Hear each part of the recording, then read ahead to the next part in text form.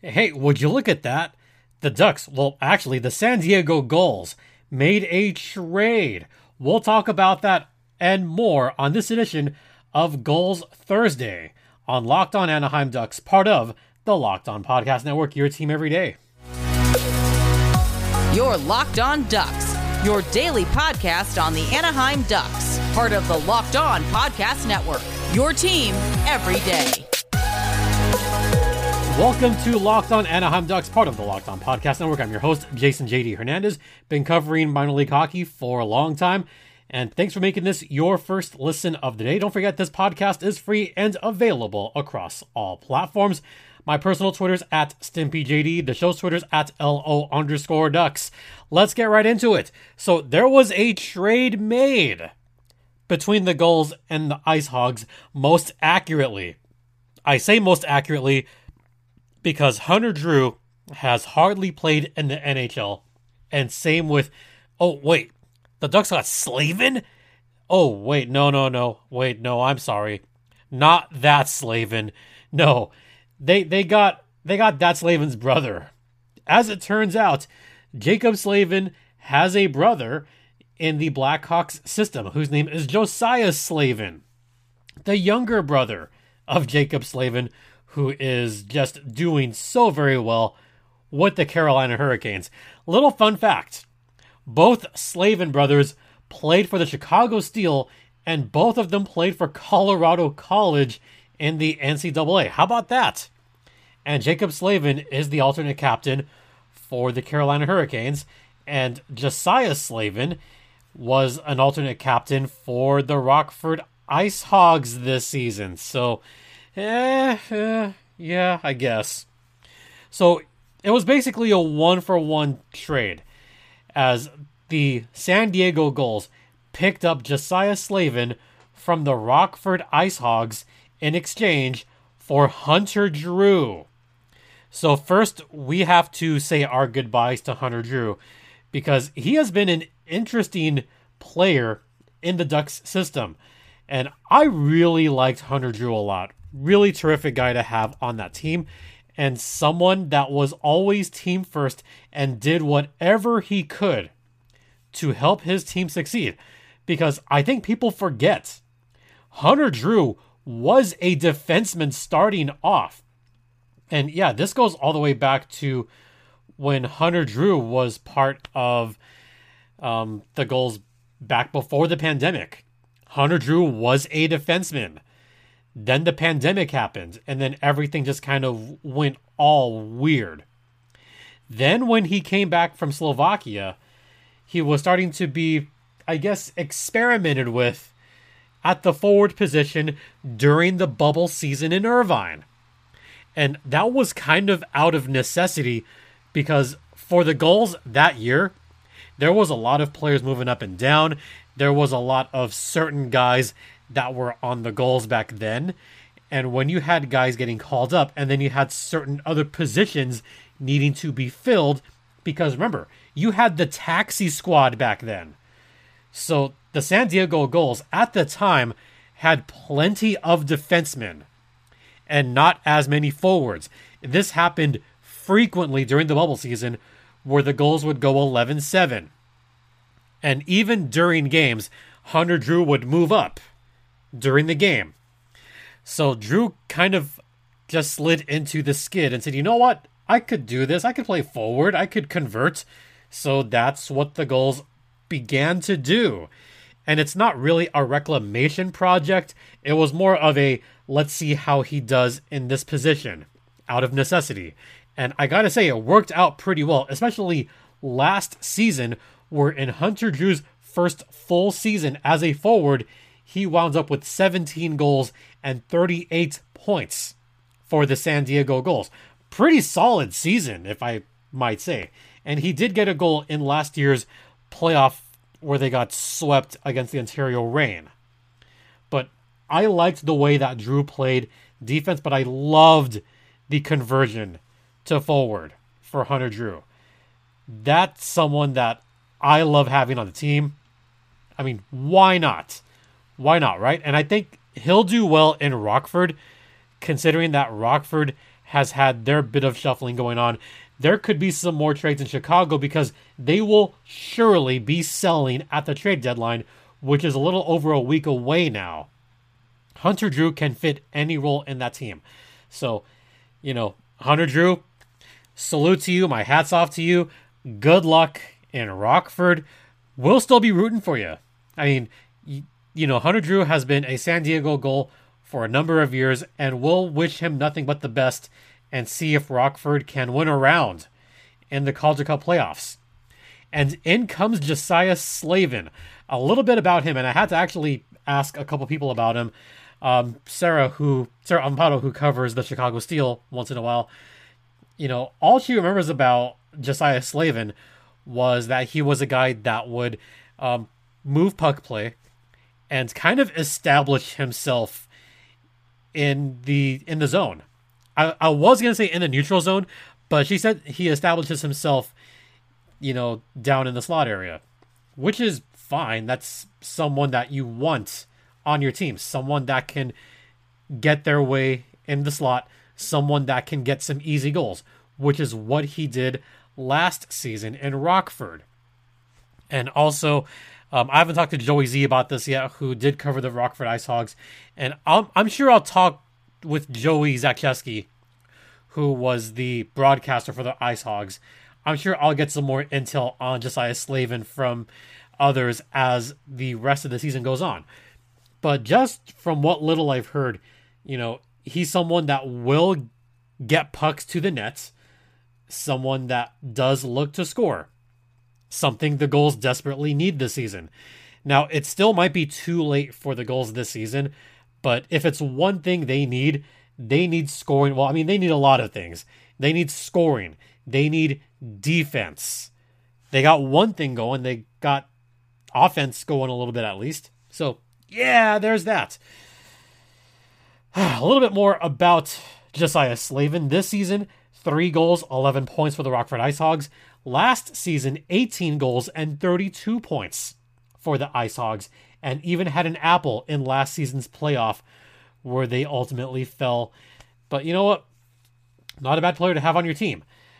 Slavin did see some time in the NHL, 15 games, and got 1 assist. Hey, look at that. A little bit more NHL time than Hunter Drew, who only saw 2 NHL games. So, yeah, once again, straight up 1 for 1. Hunter Drew goes to the Rockford Ice Hogs, and Josiah Slavin is your newest member of the San Diego Gulls. All right, we're going to talk about the upcoming, or rather the past games from this past week for San Diego. After this brief first intermission, got to talk about, there was a very painful game that the Gulls had last week.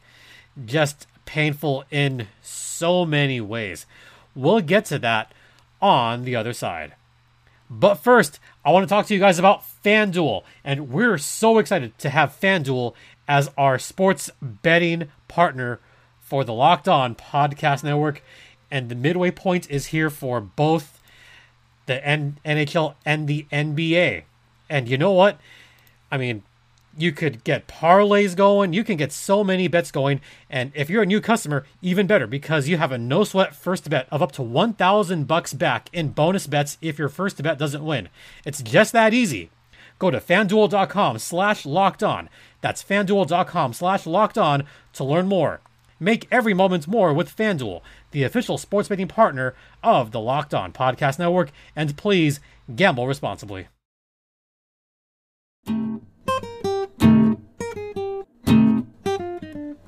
Welcome back to Locked On Gulls, which is under the umbrella of Locked On Anaheim Ducks. I'm part of the Locked On Podcast Network. Once again, you're locked in with Jason J.D. Hernandez, and we've got to talk about the games in general, but there is a little bit more that I need to discuss as far as the Gulls are concerned. So, after we talked last time, the Gulls came off of a very impressive victory, and I thought this could turn things around. Like, it was a good win against Coachella Valley a week and a half ago, and a great win against the Tucson Roadrunners. So here I am thinking, okay, big win against Tucson. Now things are going to turn around. They've won 2 of their last 3. It's looking good, right? No. No, that did not happen. They haven't won since last week. The game against Ontario, it was Star Wars night at Pechanga Arena. This was a winnable game for the San Diego Gulls. Just a little bit of bad puck luck, and also Rocco Grimaldi cannot do everything by himself. He just can't. Now, we have seen, Jacob Perreault and Braden Tracy, they're at about 100%, so things are looking better. You have Chase DeLeo, he's back now. Michael Delzato, he's there. So all of a sudden, the Gulls are starting to get a little bit healthy again. Just one issue. Lukáš Dostal is still not in San Diego. He's still up in Anaheim, getting pelted. Well, you know what? It was the Rocco Grimaldi show against the Ontario Reign because he got himself a hat trick on this game. One in the first, one in the second, one in the third. And this was a game that Ontario also needed because they are trying to get home ice advantage in that opening playoff round, that best of 3 series. They want home ice advantage there. And what wound up happening was Lias Andersson. Lias Andersson had a power play goal, and then he got the game-tying goal late in the third period, just when we thought that San Diego had things wrapped up on that game. The defense let him down once again. And this was a game that Ontario was just not getting the shots on goal. San Diego, dare I say, looked dominant for a period and a half. Yes, you heard that right. San Diego had one of the best periods that I've seen. Ontario looked flat, but also San Diego was dominating puck control. Now, it helped that San Diego did get 3 power play opportunities in that second period. They couldn't put any of them away, and I think that is a big issue for San Diego. Their PK is good. Their power play, not so good. In fact, not good at all. They went 0 for 3 in that second period alone. Just bad puck movement, bad management in the neutral zone. That could have put the game away for San Diego, and they just couldn't put one away. And as soon as I saw that they went 0 for on those power plays, that's where I kind of said to myself, oh, they just blew this. They just blew this.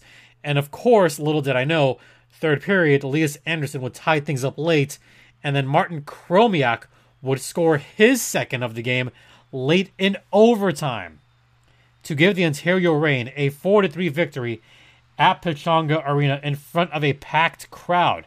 And also give credit to Gage Alexander. Look, Gage didn't see all that many shots, but he looked generally pretty good on this game. He looked fine. But I got to talk about just Rocco Grimaldi. I have said since September that Rocco Grimaldi is a key piece on any hockey team, and he will make himself seen. He will score goals.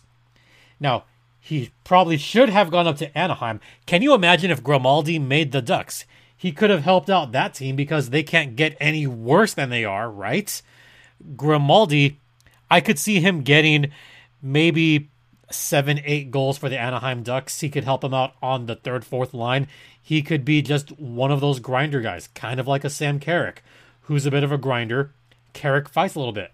Rocco Grimaldi has speed. He has a great shooting touch. He would have helped Anaheim.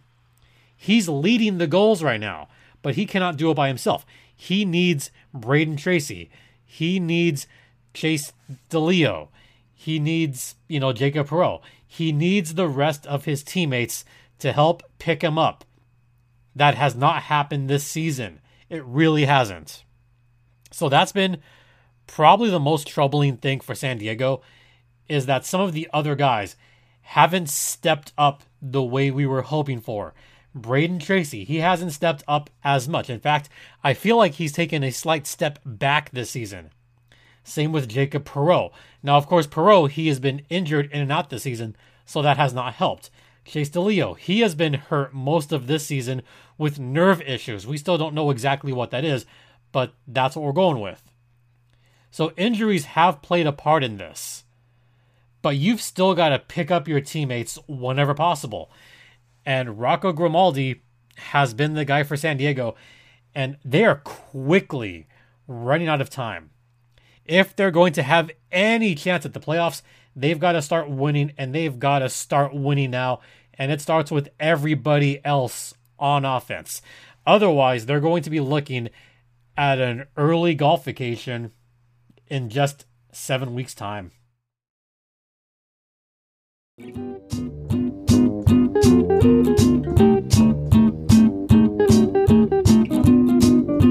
Finally, one more thing I want to talk about is the goaltending. Now, this relates to the last 2 games that the San Diego Gulls played against the Bakersfield Condors.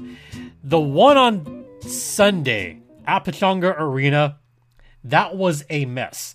San Diego allowed 39 shots, which is not good. But it was also Ole Eriksson Ek in net, and he allowed 8 goals. 8! He didn't look good. Also, Bakersfield, they're just rolling right now. They just beat Coachella Valley. They beat San Diego on Sunday. They beat him again on Tuesday at Mechanics Bank Arena. 3-1, Bakersfield beat San Diego. In that 3-1 game, Bako did outshoot San Diego 28-22. Gage Alexander looked fine. 3 goals and 28 shots. Not bad at all. And 2 of those were on the power play. Both of those, or rather, neither of those were Alexander's fault. I thought he played a fine game. Ole Eriksson Ek probably wants a couple of those goals back. And this is the troubling situation for the San Diego Gulls, and it has been all season long. Ole Eriksson Ek, it was hoped that he would be the next guy up once Dostal went up to the Anaheim Ducks as a permanent backup. That was the plan. The plan was for Ole Eriksson Ek to be the new number 1 for San Diego. He has not passed that audition. In fact, he is failing that audition right now. Sean O'Brien has this little chart that he has on the Calder Farmstead. And Ole Eriksson Ek is right in the bottom left of pretty much every category as far as goaltending is concerned. His save percentage this season is a dismal .844. That's among the worst in the AHL. His goals against is above 5. That is not number 1 starter material. I'm afraid it's not. And Ole Eriksson Ek, nice guy, but he may have just played himself out of a spot on this roster. I don't know what's going to happen with Ole Eriksson Ek after this season. He might not be long on this team. In fact, I wouldn't be surprised if Ole Eriksson Ek winds up in Tulsa to start next season. That's a shame, folks. Ole Eriksson Ek has taken backstep after backstep the last couple of seasons, and when you're at your age 23 season and you're suffering this much, maybe it's time to pull the ripcord on this. Maybe it's time to just send him down to Tulsa. Unfortunate as it might seem, I think we're there. I think we're at that point.